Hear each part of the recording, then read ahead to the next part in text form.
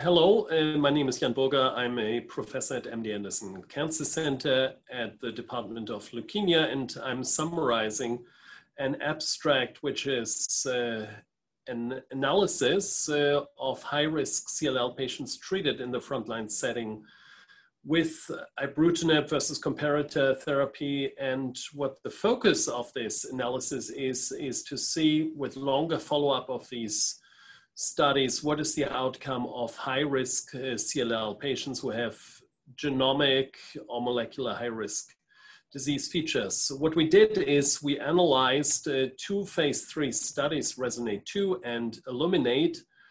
And in both studies, the BTK inhibitor Ibrutinib was used as the investigational arm. And those pooled data were analyzed for long-term outcome in terms of long-term progression-free survival and for response rates. So a little bit background, when we talk about high-risk CLL, we use certain markers which have been established over the last decades to be a risk factor for inferior prognosis, for inferior survival when patients were treated with chemoimmunotherapy. And among these are genomic abnormalities like 17p deletion, TP53 mutations, other chromosomal abnormalities including 11q deletion, unmutated IGHV, and certain mutations that we can sequence for. So we have this notion that these are high-risk features, and that's common for patients and for treating physicians to use this as a term. But the question now becomes, with the new targeted agents, are these risk factors still having such a negative prognostic impact, or is it maybe less? Therefore, I think there is interest, especially if you have to discuss treatments with patients who have these higher risk disease features.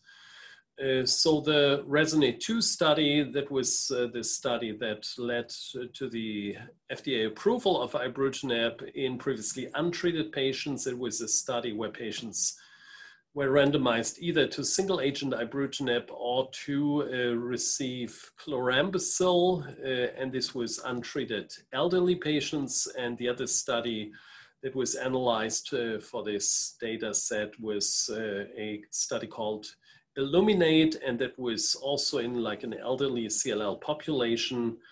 And here patients received Ibrutinib together with a CD20 antibody obinutuzumab, and the comparator arm was chlorambucil obinutuzumab.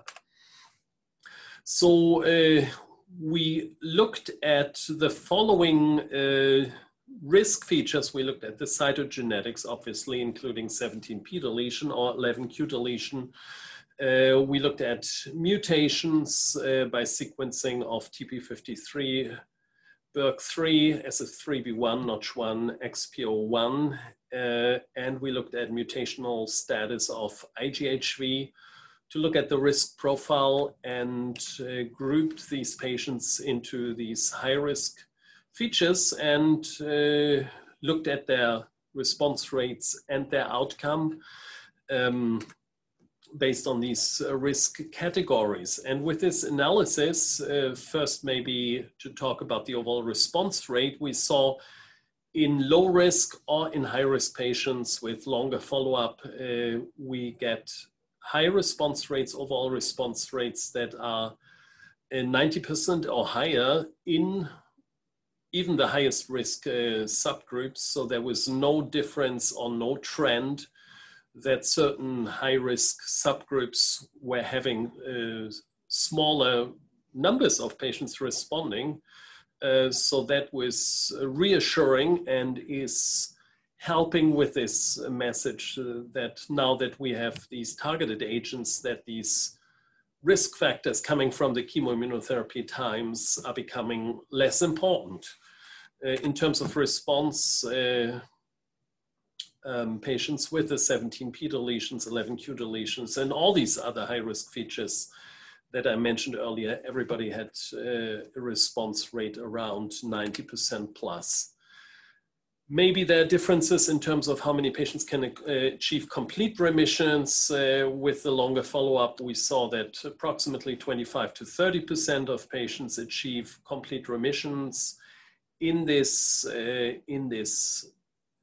pooled analysis. And what we saw is that there was no significant difference in terms of frequency of complete remission in these high-risk versus low-risk patient subgroups either. So that's good reassurance.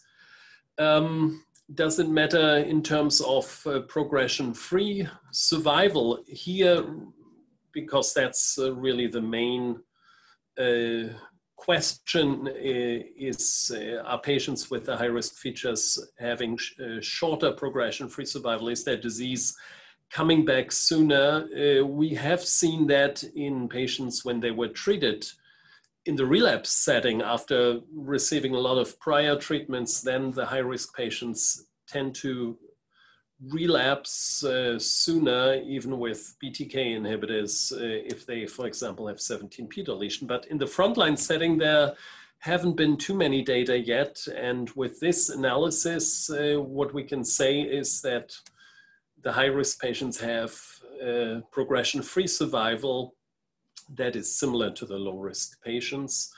We have analyzed 42-month PFS rates, and for the 17p deleted patients, which we consider probably the highest risk for relapsing, 79% of patients remained free of progression after 42 months.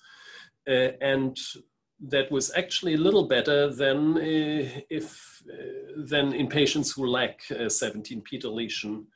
And it's very similar to the ones who have 11q deletion. And that was true for all these other high-risk features that we looked at. So with these data, I think in summary, we can say that our established classification as high versus low risk, which comes from the use of chemoimmunotherapy now with the transition to the new targeted agents, especially to the BTK inhibitors, the importance of these factors is becoming much smaller, and in the frontline disease setting, it doesn't seem to have an impact on response rates and on overall progression. That's reassuring, and that re-emphasizes for us that especially for the high-risk patients, use of a BTK inhibitor, use of Ibrutinib is right now the gold standard of treatment.